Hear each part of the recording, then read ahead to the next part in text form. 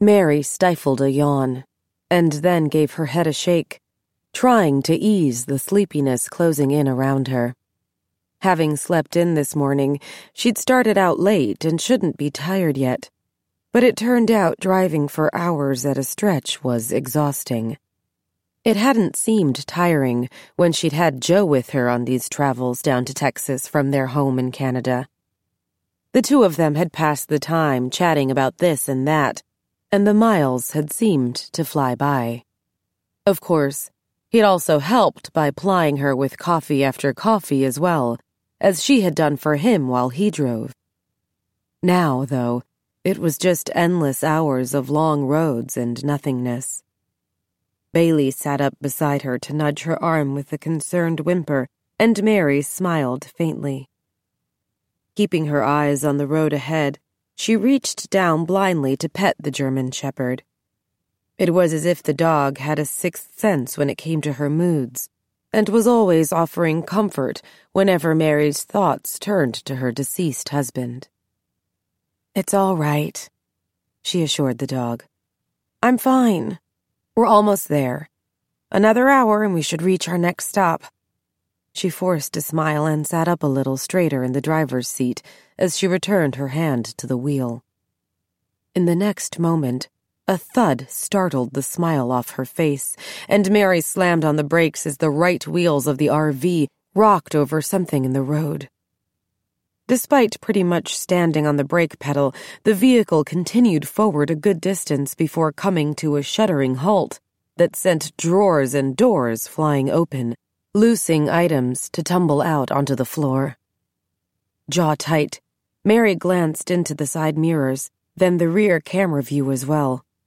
She'd hoped to see what she'd hit, but there were no streetlights on this lonely back road, and the side mirrors only reflected darkness.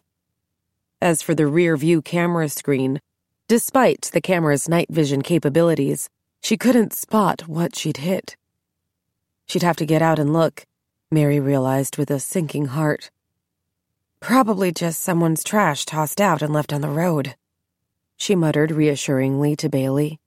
Certainly she hadn't seen anything before the thud, just the paved road revealed by her headlights. Maybe she didn't have to get out and look. Mary barely had the thought before she was pushing it away. Her eyes weren't as good as they used to be, but she might be more tired than she realized. Had she hit a deer that had lunged out of the trees? It might even have been a pedestrian in dark clothes or something. It was the possibility that she might have hit someone walking on the side of the road that forced her out of her seat.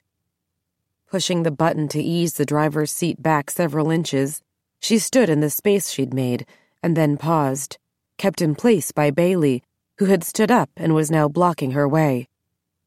"Move, girl," she ordered, and the shepherd obeyed at once, trotting toward the door behind the passenger chair. Able to move now, Mary shifted to the right a few steps and opened the pull-up doors above the front passenger window to retrieve the large flashlight that was stored there. These doors were among the few that hadn't slammed open in the stop, she noted.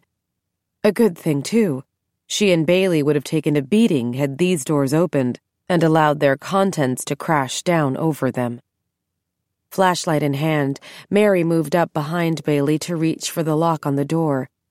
It would have been easier without the dog in the way, but it was a dark, lonely road out there, and Mary was more than happy to let the shepherd lead the way. Not that she was worried. Of course, she'd heard the stories of RVers getting jacked on lonely stretches of highway and such, but most RVers wouldn't take this route. They'd stick to the highways. Surely smart criminals wouldn't sit around here for days or weeks on end, waiting for that one idiot RVer who eschewed the highway for the more scenic route. On the other hand, who said criminals were smart? Mary asked herself as she pushed the door open. Bailey immediately bounded down the steps and disappeared into the darkness. "Bailey! Wait for me!" Mary barked, rushing down the first 2 steps, only to pause on the last of the inside steps so that she could turn on the flashlight. She then swung the beam over the gravel and grass below, before stepping down onto the metal stairs that had dropped down when she'd opened the door.